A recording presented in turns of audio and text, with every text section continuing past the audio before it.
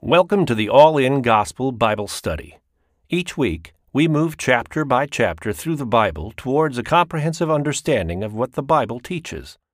All-In Gospel is recorded live in White Bear Lake, Minnesota, featuring Dr. Sean Dickers. You can support this broadcast by subscribing or donating at anchor.fm/allingospel or visit the allingospel.com website.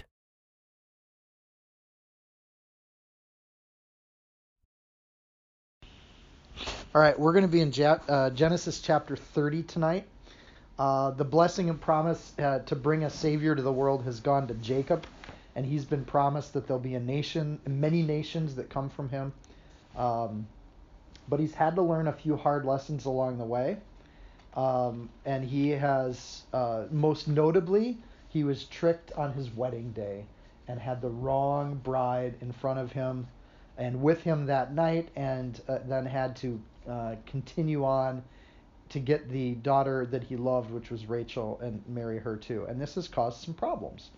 At the coming back to the core thesis of Genesis was Adam and Eve sinned, and God said to Eve that there would be a savior, that she would give birth to someone that would step on the head of the snake, that would conquer or remove this curse from humanity. So we've been looking at that the whole way along.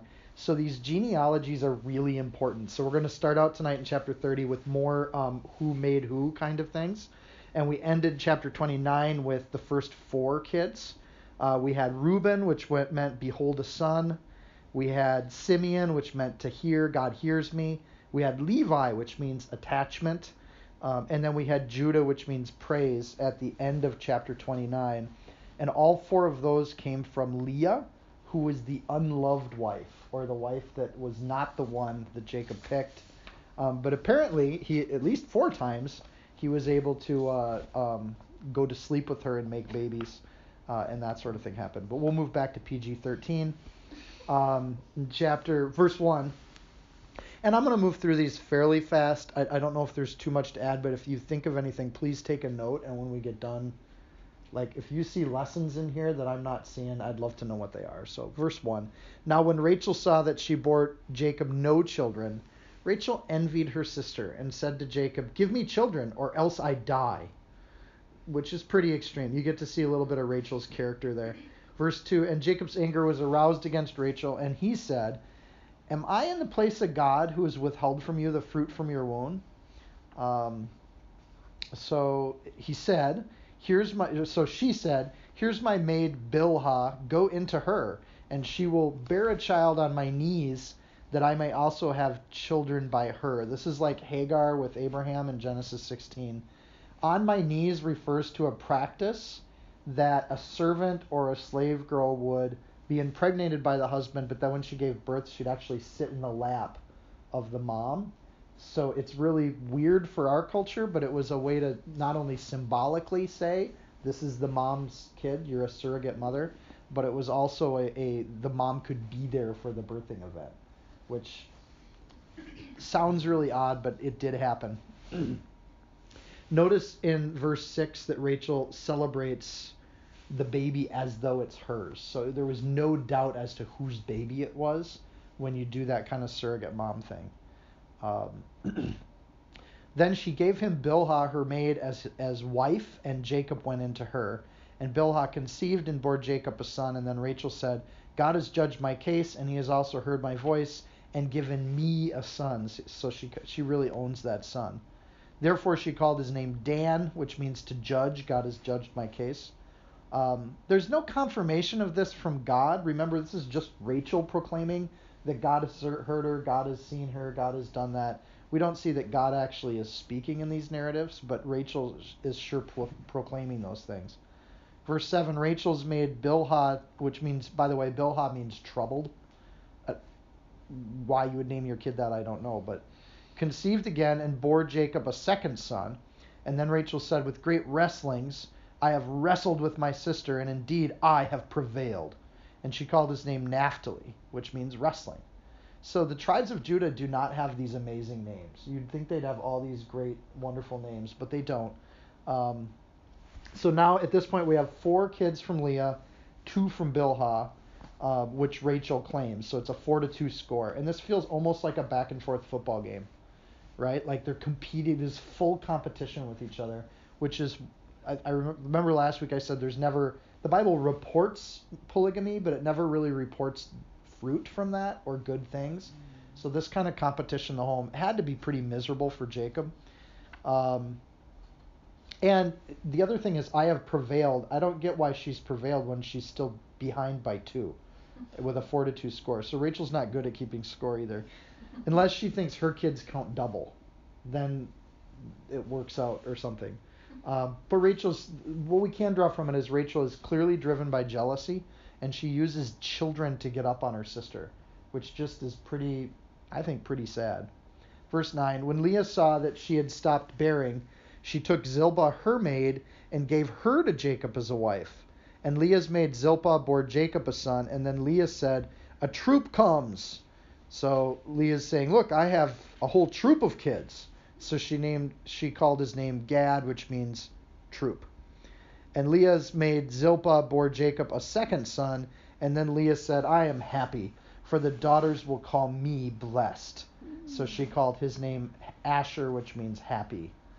Some of them got good names. So now there's 4 from Leah, 2 from Bilhah, and 2 from Zilpah, which puts the Leah clan ahead 6-2.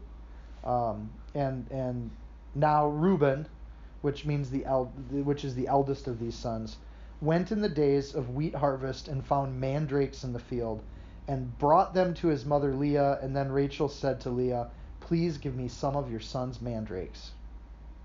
This seems like an odd addition to the story, right?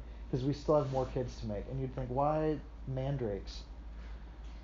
And we could do a thing where we try to guess and add, but I've already looked it up. Mandrakes or dudas, this is where the term duda comes from. Dudas in Hebrew are love apples. And that's because mandrakes in almost every culture, especially in pagan religions. So with Leah and Rachel and taking the idol from, well, that's next chapter, they have some attachment to these idols and pagan rituals. And they're ascribing meaning to mandrakes means that they were full on, or they really did believe some of these kind of wives' tales, so to speak. It could be like in Jeremiah 24:1, it could be like a basket of another fruit, but the way they act with these mandrakes, they're probably actually mandrakes. They're not some other fruit or a basket. The other reference to mandrakes in the Bible is in the Song of Solomon. Need I say more? 7:13, if you're writing down passages, they talk about mandrakes giving off a fragrance or an odor, but they do more than that in pagan rituals. They are an aphrodisiac. You can put a bit of mandrake and grind it up and put it in your drink, and it's actually a hallucinogenic and a narcotic. So it gets you drugged up and ready for an evening with your spouse. There's also lots of legends that go with mandrakes. You can put them in your pocket and they help make babies. You can put them under your pillow at night when you go to bed, and that will help you make babies. Basically, anywhere you can stick a mandrake root in your life and keep it near to your body, it will help you make babies. There is no medical or scientific evidence behind this whatsoever. If you have too much mandrake, it can also kill you. Like any narcotic, you can overdose on it. So the fact that Reuben is out gathering mandrakes for his mom says that she has looped in the whole group of sons to help her make more babies. Like, this is a family division, and it goes right to the sons. And so Reuben brings in a basket of these mandrakes. He's like, "Mom, I got baby making root for you, and you can put it in your pillow and do what you want with it." And then, of course, Rachel walks in and she wants the mandrakes. And what brother and sister have not had this moment where one of them has something that the other wants and they just demand it? Well, verse 15. But she said to her, "Is it a small matter that you've taken away my husband? Would you take away my son's mandrakes also?" Like, what's beyond you, Rachel? You jealous, nasty sister that just wants everything. At this point, they have working arrangements. Leah seems to have been cut off from Jacob, and we'll see that later too, where she kind of demands a night with her husband. So Jacob's pretty much hanging out with Rachel at this point. We have full hostility between the sisters. And in Genesis 2:23, where God said, "Therefore a man shall leave his father and his mother and shall cleave to his wife, they shall be one flesh," it shows that God's wisdom was in that plan. Later in the law itself, Leviticus 18:18, it says, "Neither shalt thou take a wife to her sister, to vex her and uncover her nakedness, besides the other in the same lifetime." In other words, there's actually a law in Leviticus that says you can't marry your wife's sister too. And it kind of comes to this idea of this is just a horrible idea. Sisters aren't going to do well if they're sharing a guy. And Rachel said, "Therefore he will lie with you tonight for your son's mandrakes." So this is where we cheapen and objectify the husband. There's a biblical passage where that happens. And at this point, Jacob is nothing more than a trade-off or a commodity that these sisters are trading with each other. Jacob is not leading his family in any way, shape, or form, because there should be a point where there's a stop to this, but there's not. Verse 16, when Jacob came out of the field in the evening, working long days, we see, I think that's a cool thing about Jacob, is that he's still working hard, even though he's doing well. Leah went out to meet him and said, "You must come in to me, for I have surely hired you with my son's mandrakes." And he lay with her that night. No argument from Jacob, but I can't imagine, like as a husband, when I come home from a day of work and I'm tired, the last thing you want is somebody saying you have to do something that night, even when it's something as pleasurable as laying with your wife. It's just a tough thing. When you come home, you kind of want to breathe. So I'm feeling like Jacob doesn't have a lot of space here, but that's my own husbandly perspective. Verse 17, I always used to tell Steph for many years, just give me 20 minutes, give me a half an hour. Even the kids, when they were little, and they were like, "Daddy, Daddy, Daddy, Daddy." I'm like, "Daddy's going to sleep for 30 minutes. And then you have 100% of Daddy, not 70% of Daddy. You get all of me, but it's going to take a while." And then Mom would sick them on me after about 30 minutes, and they would come jump on me. What verse am I on? 17? Oh. "You must come into me, for surely I've hired you with my son mandrakes." And he lay with her that night. And God listened to Leah. And she conceived and bore Jacob a fifth son. And I call her Leah. I know, is it Leah? Leah? I keep wanting to say Leia because I'm a Star Wars fan. And Leah said, "God has given me my wages because I have been given my maid to my husband." So she called his name Issachar, which means recompense or reward, prize.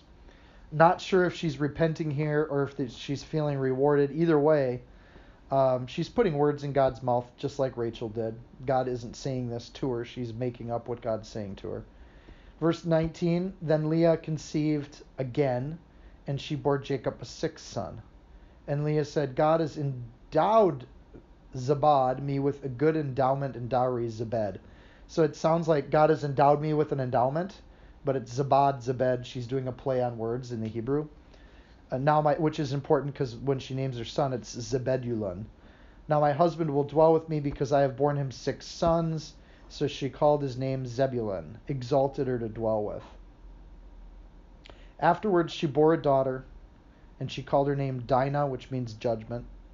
But in context, there's no explanation for why she named her Dinah, so it could just be Dinah. That she liked the name. So three more from Leah. Dinah will be a key character in a coming story, so they mention her here. There could be more sons and daughters that we don't know about, but we are told about these. The score right now then is 6 sons for Leah, 2 for Bilhah, 2 from Zilpah, Rachel, goose egg, 0. So Rachel's probably got the love of the husband, but she doesn't have what the world would recognize as a blessing, which is to have those kids. So in verse 22, then God remembered Rachel, and he listened to her, and he opened her womb. I like that he listened to her, which implies that Rachel has been praying to him. So we see a Rachel in the first, 20 verses here that's pretty immature and even mean and giving her this competition to her sister. And in verse 22, at least it implies that Rachel started to turn to the Lord, and that the Lord listened to her and opened her womb. And she conceived and bore a son and said, God has taken away my reproach. So she called his name Joseph, which means he is added, or he is given. And then said, the Lord shall add to me another son. So there's 11 sons. So Jacob will be with Laban for another 9 years.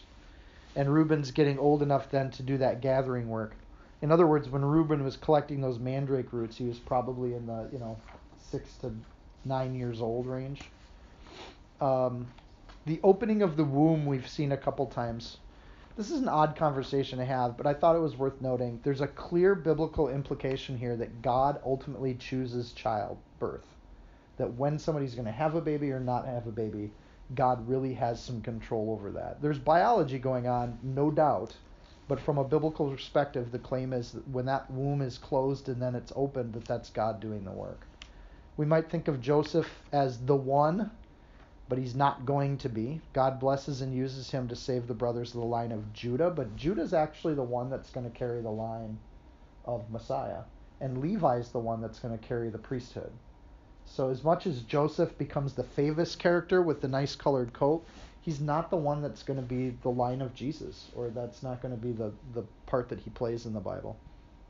Verse 25, it came to pass when Rachel had borne Joseph that Jacob said to Laban, send me away, that I might go to my own place and my own country. Give me my wives and my children for whom I have served you, and let go. For you know my service which I have done for you. And Laban said to him, please stay. For if I have found favor in your eyes, for I have learned by experience that the Lord has blessed me for your sake. And then he said, name your wages, and I'll give it.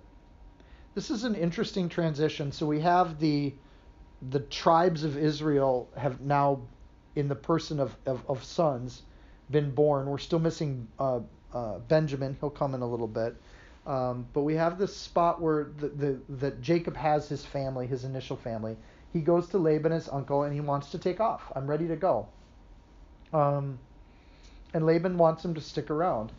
So Jacob's work for Laban is recognized at this point as having a lot of value.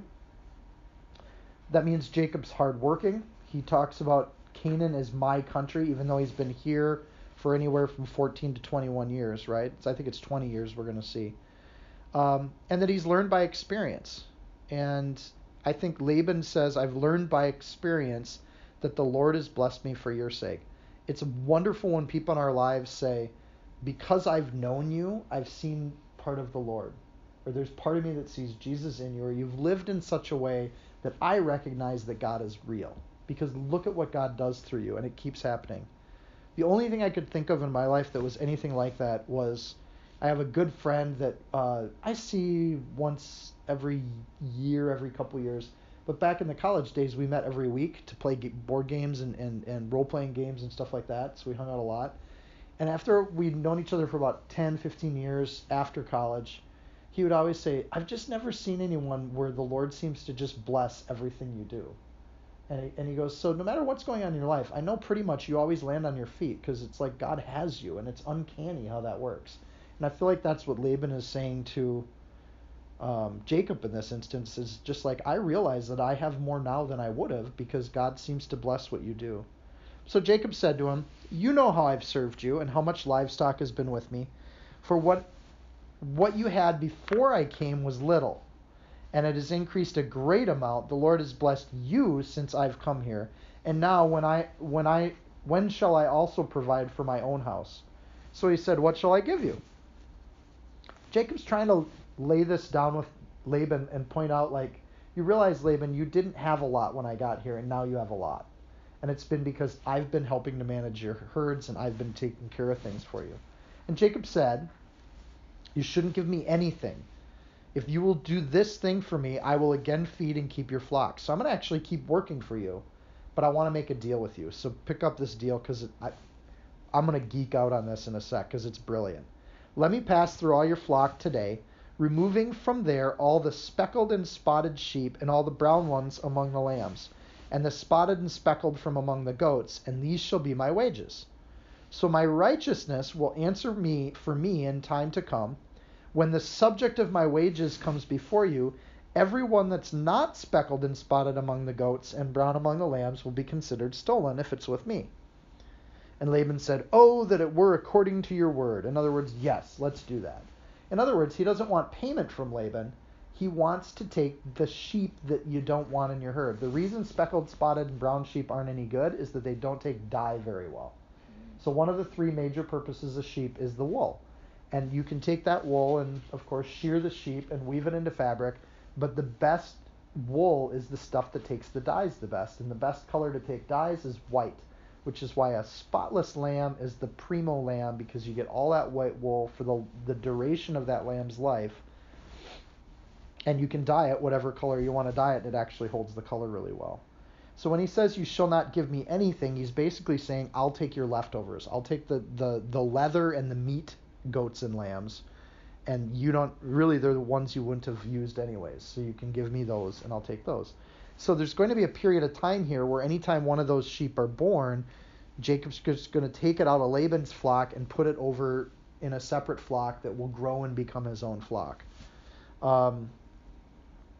So it's kind of, and it's interesting because it's kind of a slap in Laban's, the verse 33 is kind of a slap in Laban's face. So my righteousness will answer me in a time to come. When the subject of my wages comes before you, everyone that's not speckled and spotted. In other words, there's going to be a time where people question which lambs I've taken out of this flock, and I want to be beyond reproach. I want it to be really easy. If it's speckled or spotted, it's because it was one that God made that was speckled or spotted that was meant to be for my herd. And sure enough, in times to come, the sons of Laban will complain, and that situation will happen, and then there'll be a clear separation between the flocks. So we'll see that happen. If you want to read ahead to 31:1, that's the topic of that story, of what's going on. So 35, verse 35. So he removed that day the male goats that were speckled and spotted, and all the female goats that were speckled and spotted, and every one that had some white on it, and all of the brown ones among the lambs, and gave them to the hand of his sons. And then he put 3 days' journey between himself and Jacob. And Jacob fed the rest of Laban's flocks. So now that he's got sons, he's got shepherds. So they can manage the Jacob flock. And they do that flock 3 days' walk away from Laban's flock. So they're splitting up the family a little bit. That's a long way to move sheep, but it also puts the sheep out of Laban's sight. So that flock can grow, and Laban won't know how big that flock is getting, which is brilliant for Jacob to do. He's being really smart because he knows Laban is greedy.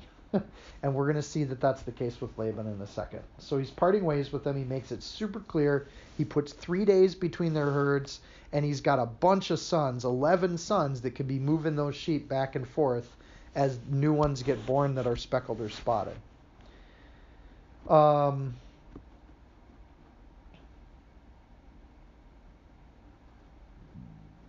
Verse 37. Now Jacob took for himself rods of green. Oh, one more thought about speckled or spotted. I love the fact, or the image, that God's going to take the cast-offs from the herd and make them his own. And I think that's really consistent with biblical messages, especially where it says we're fools for Christ's sake, but we are wise in Christ, we are weak, but when we are strong, we are honorable, and we are despised.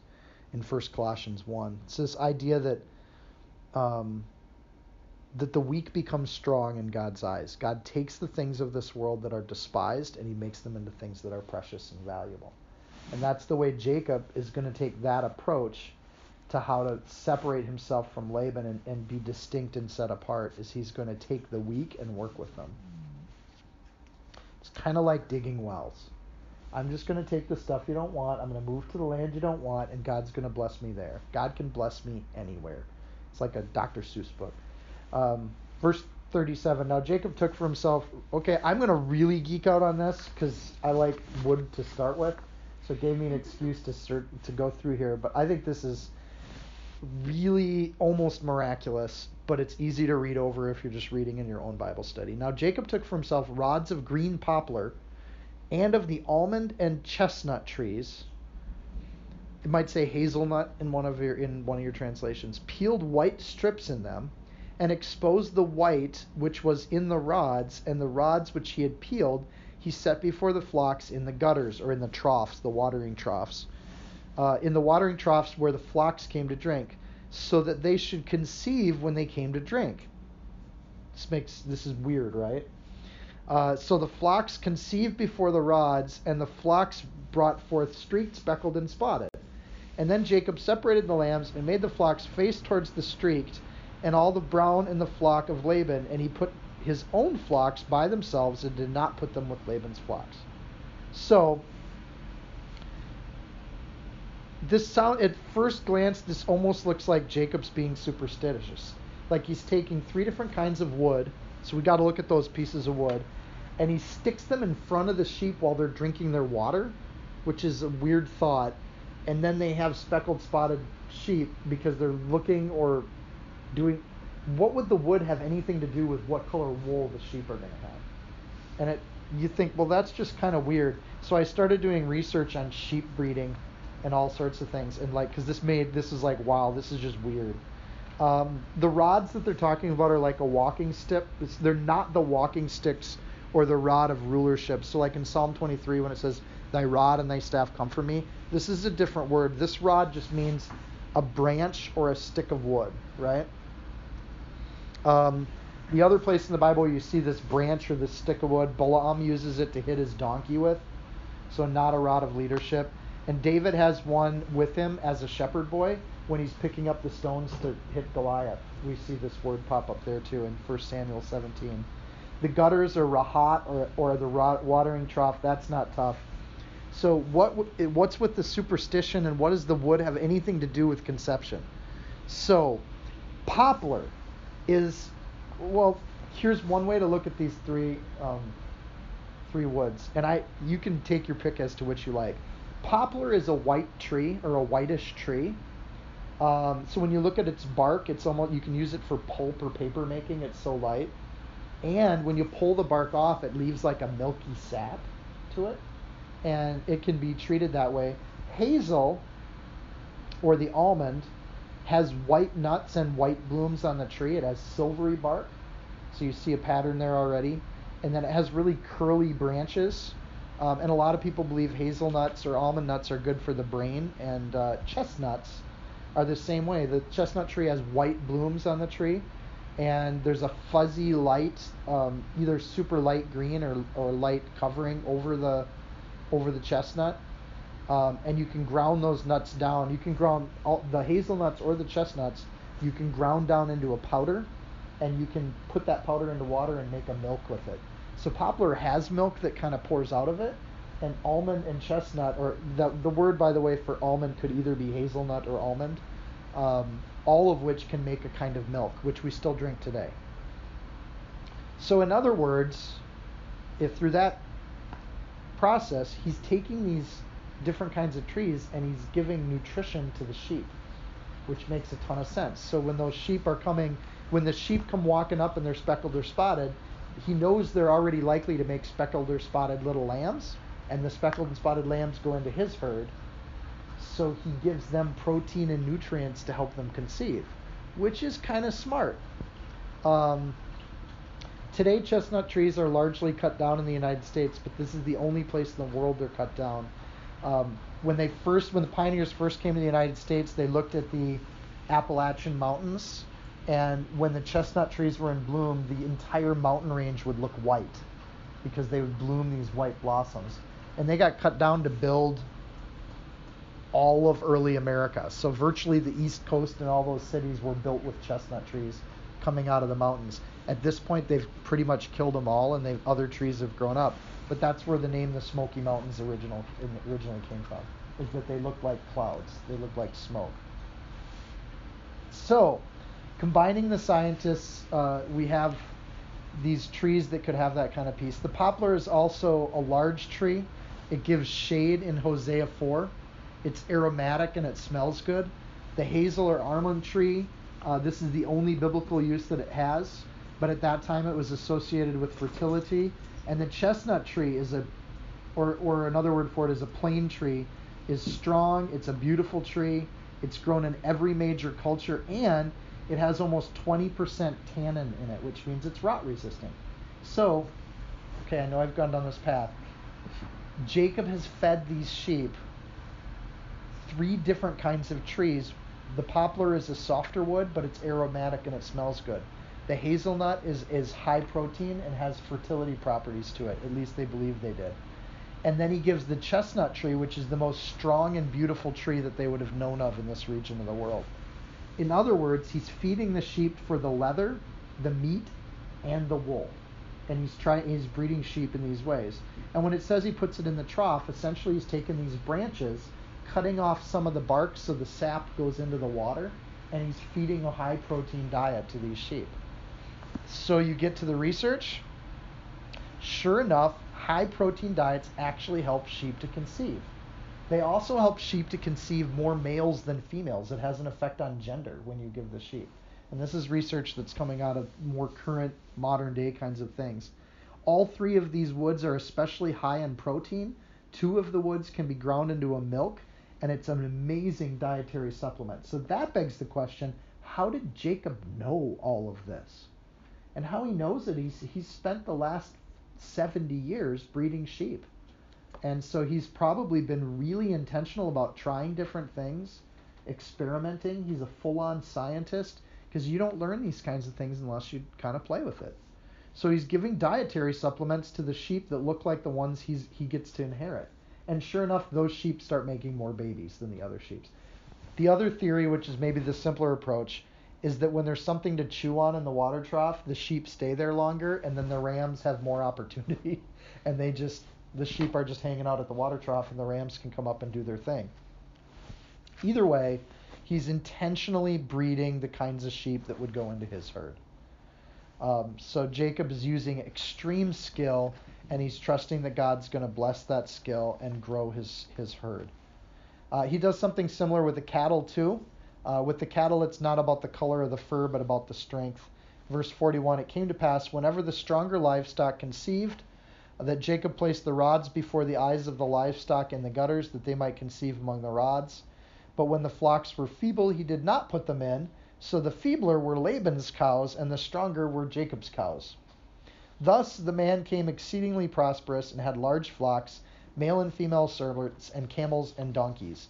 Because sheep and cattle being strong in the herds means you get to buy more camels and donkeys, because that's what you buy with all of your herds. The point of the years of work, the fruit of the experience, I read this and I think Jacob was brilliant. And just as one of the first probable scientists in the thing. Otherwise, he's just some weird guy throwing sticks in front of the sheep thinking that's going to make a difference. I think it's much more plausible that he actually knew what he was doing, and that he'd been doing this for decades, and he was extremely good at what he was doing. The research I was referring to was 1967. We found out that protein would help with fertility, and in 2008 we found that less fats would make for more males, and if you wanted to breed for meat and leather, you wanted more males in your herd. So current science agrees that supplementing the diet gives higher conception rates, strength of breeding, and more males.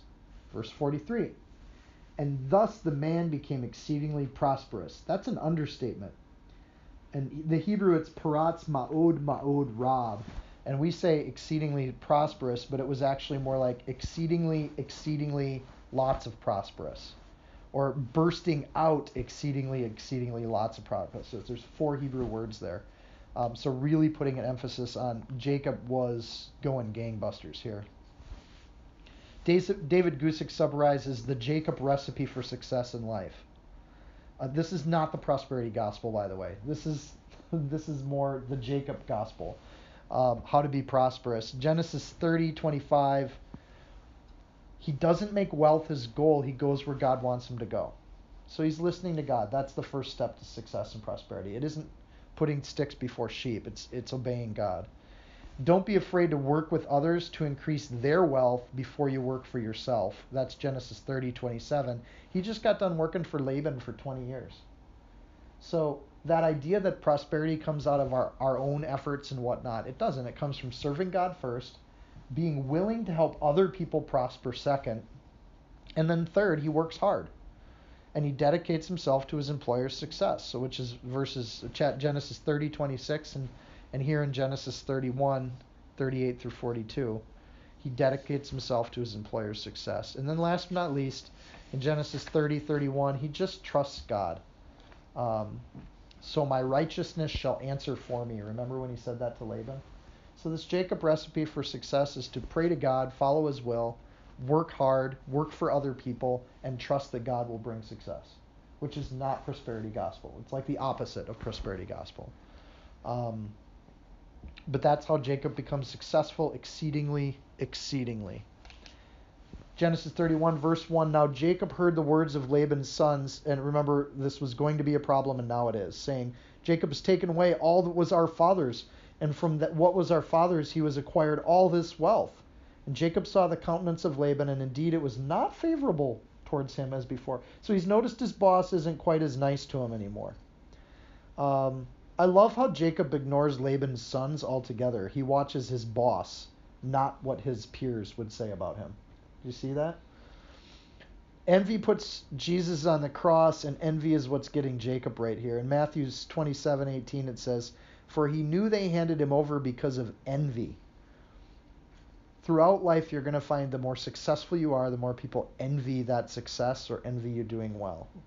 This is probably worst with bridesmaids, that they'll start to envy each other and how good they look in their dresses. But it happens between sisters, Rachel and Leah. It's happened so many times in the Bible so far, and it's going to continue to happen. Human beings envy the success of each other. How rare is a brother or sister that celebrates our successes with us, that takes joy when we have victories in life alongside us, when so many people on the earth just envy when those successes come. So Jacob desires home, the nest is stirred, and now he has his personal direction. Verse 4, so Jacob sent and he called Rachel and Leah to the field, to his flock, and he said to them, I see your father's countenance, that it is not favorable towards me as before, but the God of my father has been with me. Romans 8:31 says, if God is for us, who can be against us? And you know that with all my might I've served your father. That was part of the recipe of success, be willing to serve people. Yet your father has deceived me and changed my wages 10 times. This is the first we hear of this. This kind of just went unspoken, but apparently he keeps changing the wages. We know that he changed the wages for the bride price for Leah and Rachel. We know that he swapped that out, but apparently he just keeps doing this. But God did not allow him to hurt me. If he said, the speckled shall be your wages, then all the flocks bore speckled. And then he said, if the streaked shall be your wages, then all the flocks bore streaked. So God's taken away the livestock of your father and given them to me. So what's going on here, and this is why the sons are getting upset, is this whole generation of little sheep that are coming into the flock, and probably cattle. And Jacob is playing with this. He is helping with the breeding and encouraging it. But all the babies are going over to Jacob's flocks. And the sons are starting to say, like, come on, like, we're not getting new sheep in our flocks anymore. So the population of Laban's herd is stopped, or it might even be going down a bit as they use some of the older sheep. But clearly God is building up a different flock. I wouldn't be surprised if some of the sons made the 3-day journey to go spy on Jacob's herds and noticed how big they were getting. Sheep will breed twice a year, so it won't take long for this process to happen. Verse 10, and it happened at the time when the flocks were conceived that I lifted my eyes, and I saw in a dream, and behold, the rams which leaped upon the flocks were streaked and speckled and gray spotted. And then the angel of God spoke to me in a dream, saying, Jacob. And I said, here I am. And he said, lift your eyes now and see, all the rams which sleep on the flocks are streaked, speckled, and gray spotted, for I have seen all that Laban is doing to you. So Jacob's claiming that the reason he made this deal with Laban is because God told him to, which was step 1 of success with Jacob, which is do what God tells you to do. So he makes this weird deal, and God helps with the breeding. Jacob does his part with the breeding too. And this is the second time that God talks to Jacob. God told him to make a deal for the lambs. He did it. God sees injustice, and in providence, he reminds Jacob that he's the same God that he met in Bethel, because he says in verse 13, I am the God of Bethel, where you anointed the pillar and you made a vow to me. Now arise, get out of this land, and return to the land of your family. So it's been 20 years since he's heard from God, right? It's been a long time. So I like how God introduces himself and reminds him who he, like, I'm that God, the one that you talk to here. It's very humble of God to say that. You would think he wouldn't have to, but he does. And it's time to go. He's basically saying it's time to move and get your family out of here. And another thought that Jacob has brought both Leah and Rachel in. He talks to them as equals. So from what we see from the sisters is they're competing for top spot. What we see from Jacob is he treats people equally, or he treats them both fairly. Verse 14, then Rachel and Leah answered and said to him, is there still any portion or inheritance for us in our father's house? Are we not considered strangers by him? For he has sold us and also completely consumed our money. For all the riches which God has taken from our father and are really ours and our children's. Now then, whatever God has said to you, do it. So this is the first time Leah and Rachel agree on anything. And they agree on saying, yes, let's get the heck out of here. Not a good thing when your kids rise up and they don't call you blessed. Rachel and Leah don't have a lot of regard for their father. And apparently the sons from verse 1 are getting the inheritance, and Rachel and Leah, Laban has given that responsibility to Jacob and really hasn't helped out very much. This might be what motivates Rachel to steal later in verse 19, and we'll get to that in a second. I think it's cool that they say whatever God has said to you, do it, and that both of the wives really have come to honor and respect Jacob, and they support him in what they're doing. And is there any portion or inheritance for us in our father's house? The answer is no. That's a rhetorical question. What Laban has, or what we might see as the world has, no, the world has nothing for us. Let's follow God, because there's really nothing else there. Verse 17, then Jacob rose and set his sons and his wives on camels, and he carried away all his livestock and all his possessions which he had gained, and acquired livestock which he had gained in Padam Aram, to go to his father and Isaac in the land of Canaan. God says to move, and they move. This is also a clue to the wealth that he's accumulated, because if he's got 11 sons and 2 wives and 2 servant wives, that's a lot of camels, which are really, it's like having automobiles. They're expensive, they cost a lot to feed, they don't have a lot of use other than transportation. So Jacob would have been an extremely wealthy man at this point. Verse 19, now Laban had gone to shear the sheep, and Rachel had stolen the household idols that were her father's. I don't know why the two are associated. Maybe there's something with shearing the sheep that he would do some sort of prayer or ritual to some god, and he would need his idols to do that. Verse 20, and Jacob stole away, unknown to Laban the Syrian, in that he did not tell him that he intended to flee. So he fled with all that he had, and arose and crossed the river and headed towards the mountains of Gilead. So in verses 19 and 20, the same word is being used for stole. And Rachel, we're going to see, uses that same word for stealing, comes up when Rachel steals the idol. So we can translate that pretty accurately as that this is a theft. When Jacob steals away in verse 20, he's stealing himself when Rachel steals the idol. And I think it's kind of what you take for yourself or what you take away, and whether or not you have a right to it is not implied there. So Rachel maybe didn't have a right to steal the precious metal, because that idol was probably a big chunk of gold or silver. And then Laban's going to go after him. He's going to go after his most valuable manager, and he's going to go after this idol. In verse 22, and Laban was told on the 3rd day, because the flocks, remember, were 3 days away, on the 3rd day that Jacob had fled. And remember that Jacob had been growing his flock. So they go and they take off, and it takes a while to figure it out. Verse 23, then he took his brother with him and pursued him for 7 days' journey, and he overtook him in the mountains of Gilead. But God had come to Laban the Syrian in a dream by night and said to him, be careful that you speak to Jacob neither good nor bad. Steph always likes the but God verses, so verse 24 is a but God verse. Whenever things are about to go off track for God's plan, there's usually a verse that says but God.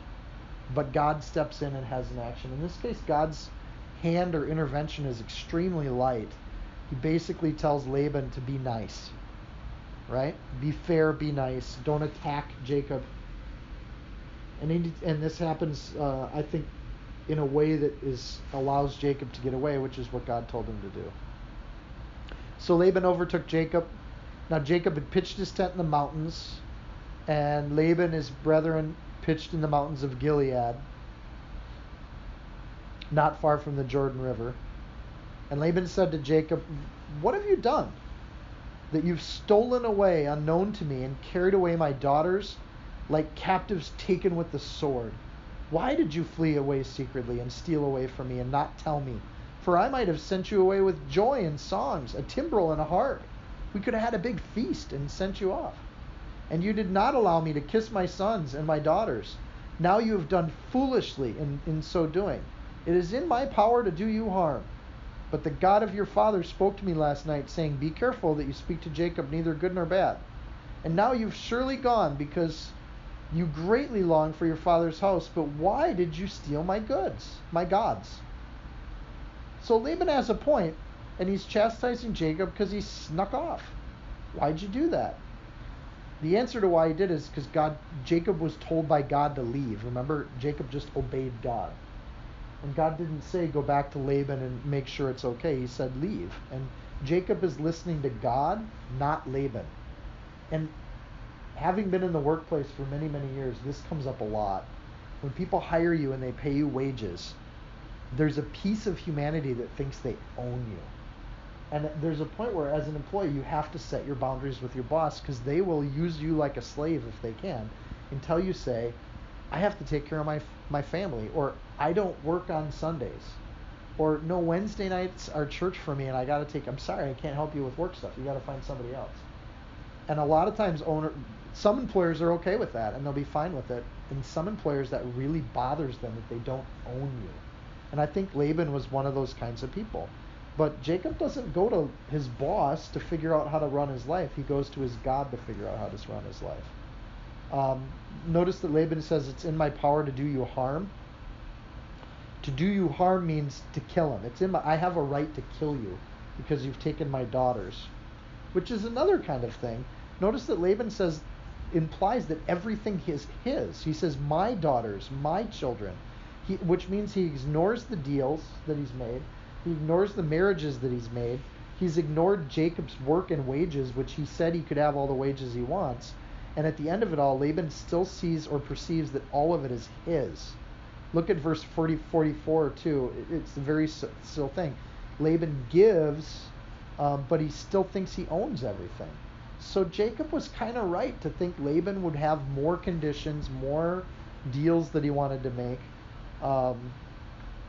And Laban gives a lot of sweet words, but at the end of the day, the guy's a liar, and everything seems to get twisted in his favor.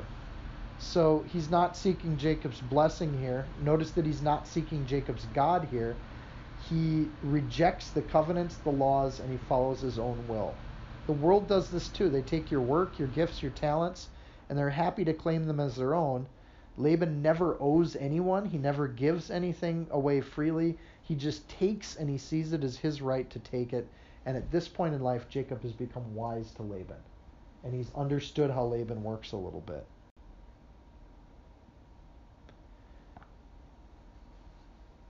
One last thing to pick up from that passage. Notice how Laban says, the God of your father. Wait, I thought Laban's family served the Lord too, but at this point we know that Laban has idols. We know that he looks for them when he goes to shear his sheep. And we see a person who believes there is a God, your God, but he doesn't serve him. It's not Laban's God. And that's kind of true even with demons. They believe in God. So the question isn't do you believe in God or not. The question is do you serve God?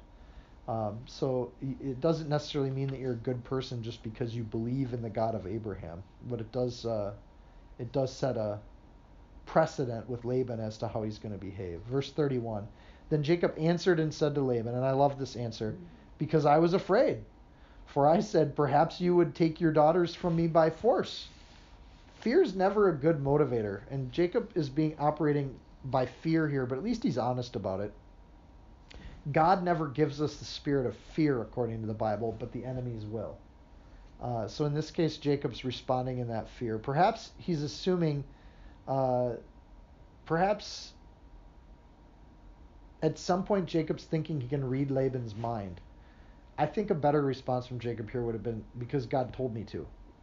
But he doesn't really want to put that in front of Laban because he's probably also fearful of how Laban would react to that kind of bluntness. Verse 32, with whomever you find your gods, do not let him live. In the presence of our brethren, identify what I have of yours and take it with you. So there's a conflict between gods here. At least that's the framework, because Laban says, your God, your father's God. And here Jacob is saying, with whomever you find your gods. So they're not his idols. He doesn't want them. There's no power to it. And Jacob says, why don't you look through all my stuff and see what you can find? And if you can find your stuff, then you can take it. Jacob did not know that Rachel had stolen them. So Jacob says, take what you think is yours. And this goes back to chapter 30, where Jacob basically says, I don't want anything from you. I want to take nothing that you can claim as your own away from you. I want a clean break. Typology-wise, this is exactly what our relationship with Christ should look like. We want a clean break from our old lives. We don't want to take anything from our old life. But how often do we still take little pieces from our old life back with us? Little things that we want to hold on to for security or whatever reason. So in verse 33, Laban went into Jacob's tent. He goes first to Jacob's, which shows that he trusts Jacob the least. Then he goes into Leah's tent, and then in the two maids' tents. But he did not find them. Whose tent did he miss? Rachel's. Then he went out of Leah's tent and entered Rachel's tent. And now Rachel had taken the household idols, which means teraphim, and put them in the camel's saddle and then sat on the camel. And Laban searched all around the tent, but he did not find them. Why would Rachel steal the idol? So I have thoughts as a few different reasons why she might have stole the idol. You can probably come up with a few on your own. Maybe she believed that idol had power.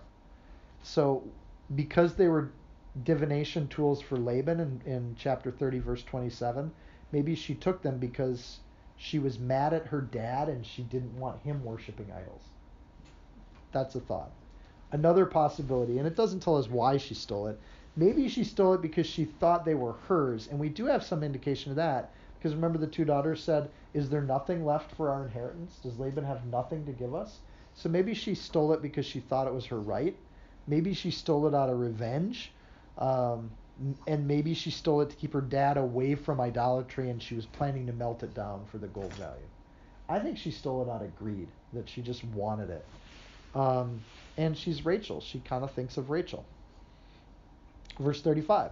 And she said to her father, let it not displease my lord that I cannot rise before you, for the manner of women is with me. And he searched but did not find the household idols. So I can't get off the camel because I have my period, would be a modern translation for that. And most guys don't touch that.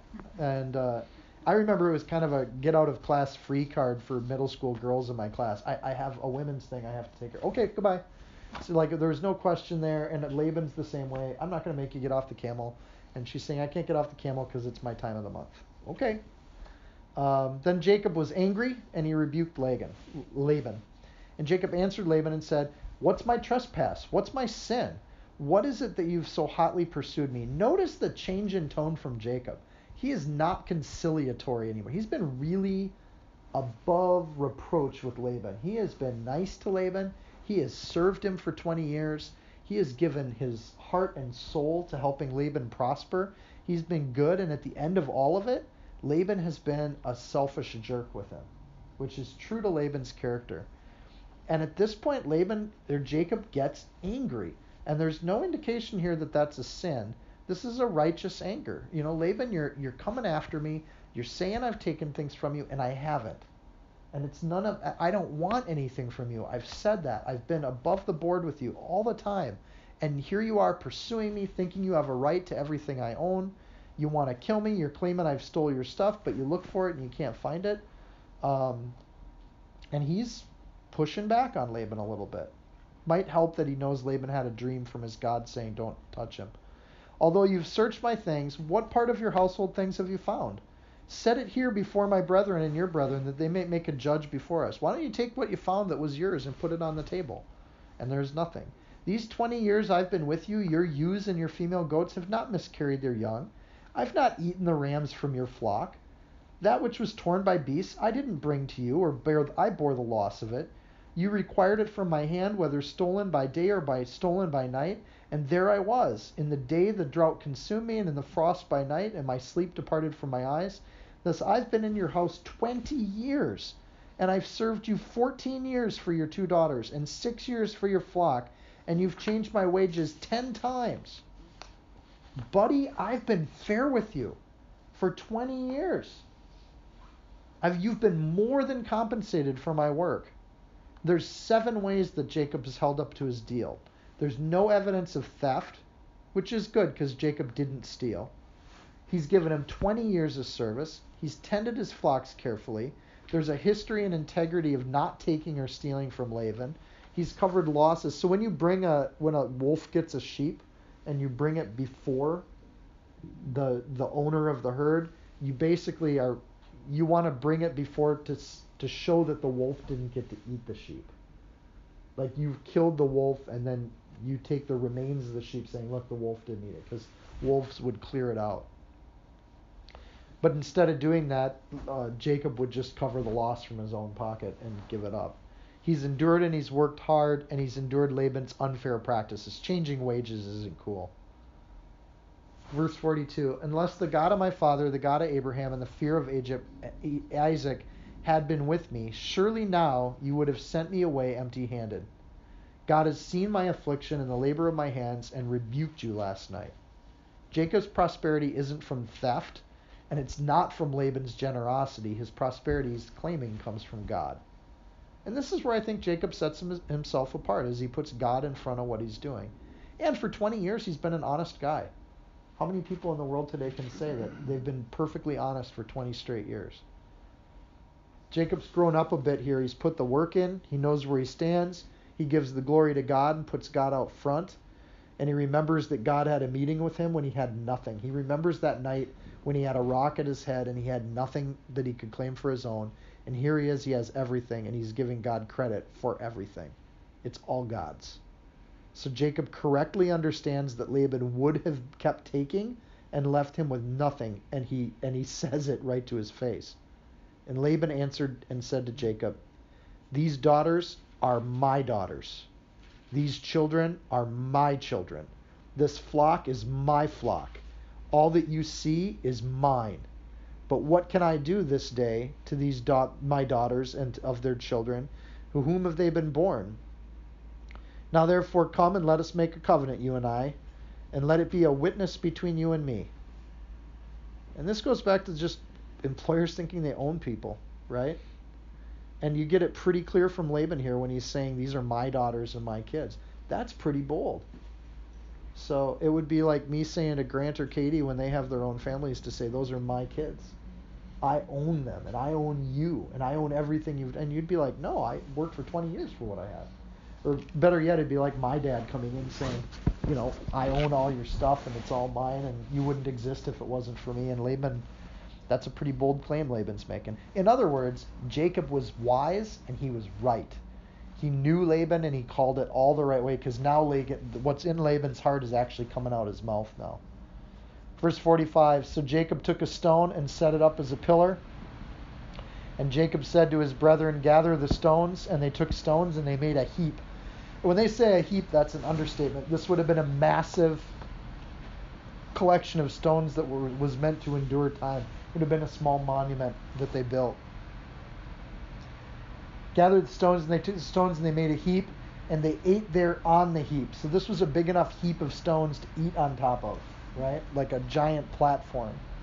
This time Jacob calls everyone together to hear the covenant promise. Remember last time we saw that Laban was doing it to Jacob, when he called everyone together at the wedding feast so they could all see who he woke up with the next day? This time Jacob's doing it to Laban. Laban called the heap, called it Jegur Sadutha, which means pile of stones in Aramean. But Jacob called it Galid, which means witness heap in Hebrew. So they're not even in agreement over what to call this and what language to call it in. There's a distinction in language here, but there's also a distinction in tone. The Aramean pile of stones just means a pile of rocks. And that's not the same thing as what Jacob calls it, which the witness heap means this is a covenant marker, and Hebrews would do the covenant markers where they would draw these lines. Essentially, both of them are then giving it a turn where they're basically saying if you cross this line, it's war. So Gilead becomes a watch point, and this is the first use where we see that. Judges 10:17 will also have this Mitzpah, and Jephthah will pray to a god at this same spot, Mitzpah, and he will foolishly, you know the story where Jephthah vows his daughter, comes running out of the house, and he vowed the first thing that comes out, I'll give to you. So it becomes this annual reminder. 1 Samuel 7, the Lord helps Samuel judge, uses this location as the assembly place for Samuel to judge. In Jeremiah 40:15, Johanan, in this location, asks Gedaliah if he can go and slay Ishmael and scatter the Jews. This site will, for the rest of the Bible, be a site of conflict. It'll be a site where the two forces war against God's people. Verse 48, we'll wrap it up. Laban said, "This heap is a witness between you and me this day, therefore its name was called Galeed, also Mitzpah." And I just went through all that. Because he said, "May the Lord watch between you and me when we are absent from one another. If you afflict my daughters, or if you take any other wives besides my daughters, although no man is with us, see, God is the witness between you and me." I'm thinking Jacob had no intentions of taking more wives whatsoever. So it's an interesting thing that Laban is... I think when Jacob got mad at Laban, he backed off. I think he was kind of a bully because he's saying, "This is all my stuff." And then Jacob kind of cuts into him and says, "Look, buddy, I did all this stuff. Back off." And Laban seems to really be backing off now, because now all he's saying is, "Well, don't take any other wives. That's all I ask." Then Laban said to Jacob, "Here is this heap, and here is this pillar which I have placed between you and me.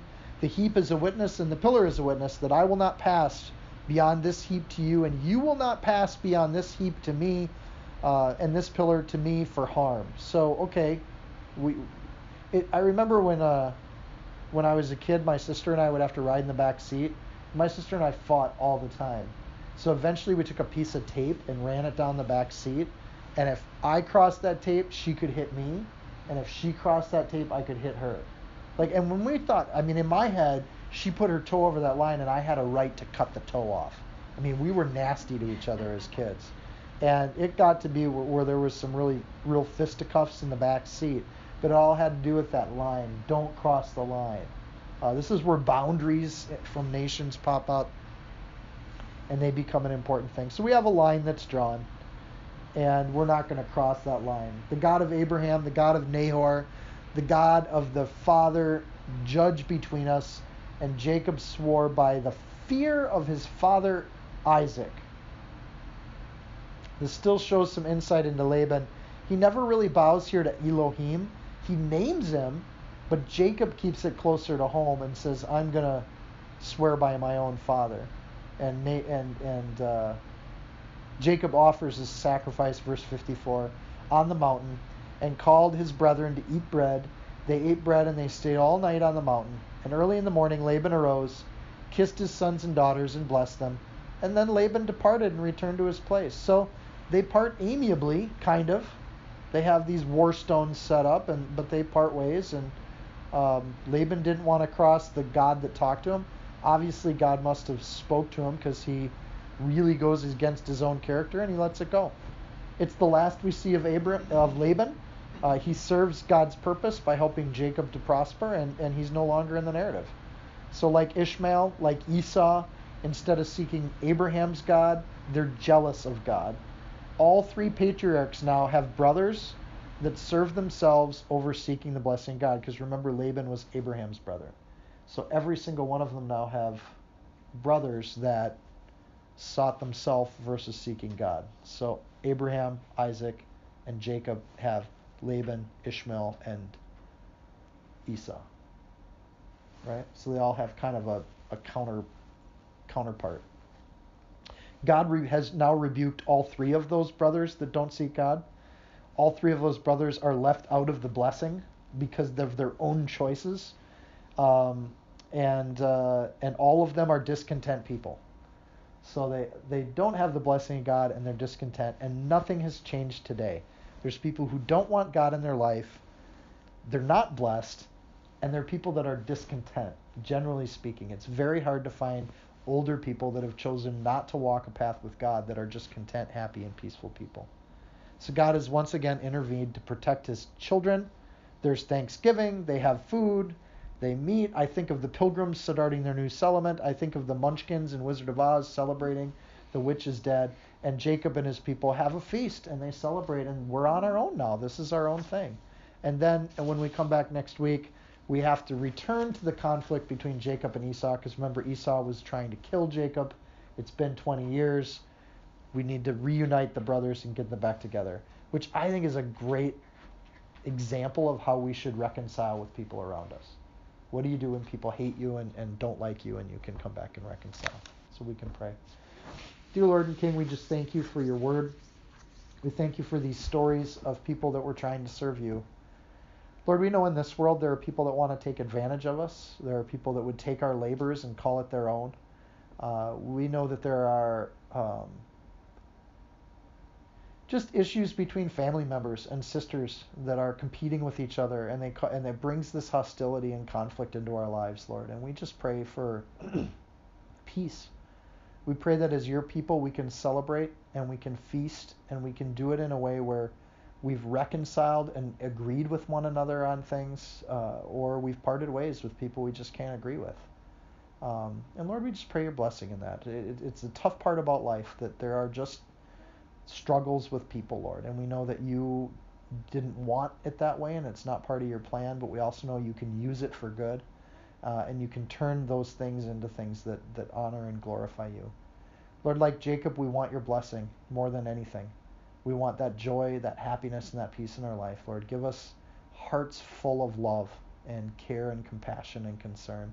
Give us wisdom in our work. Help us to be as hardworking as Jacob, and to be as knowledgeable about our craft as Jacob, to really pursue excellence in all that we do. In Jesus' name, amen. If you found this teaching helpful, insightful, you can support this podcast by sharing it with a friend. Screenshot it, tag it, post it on your social media.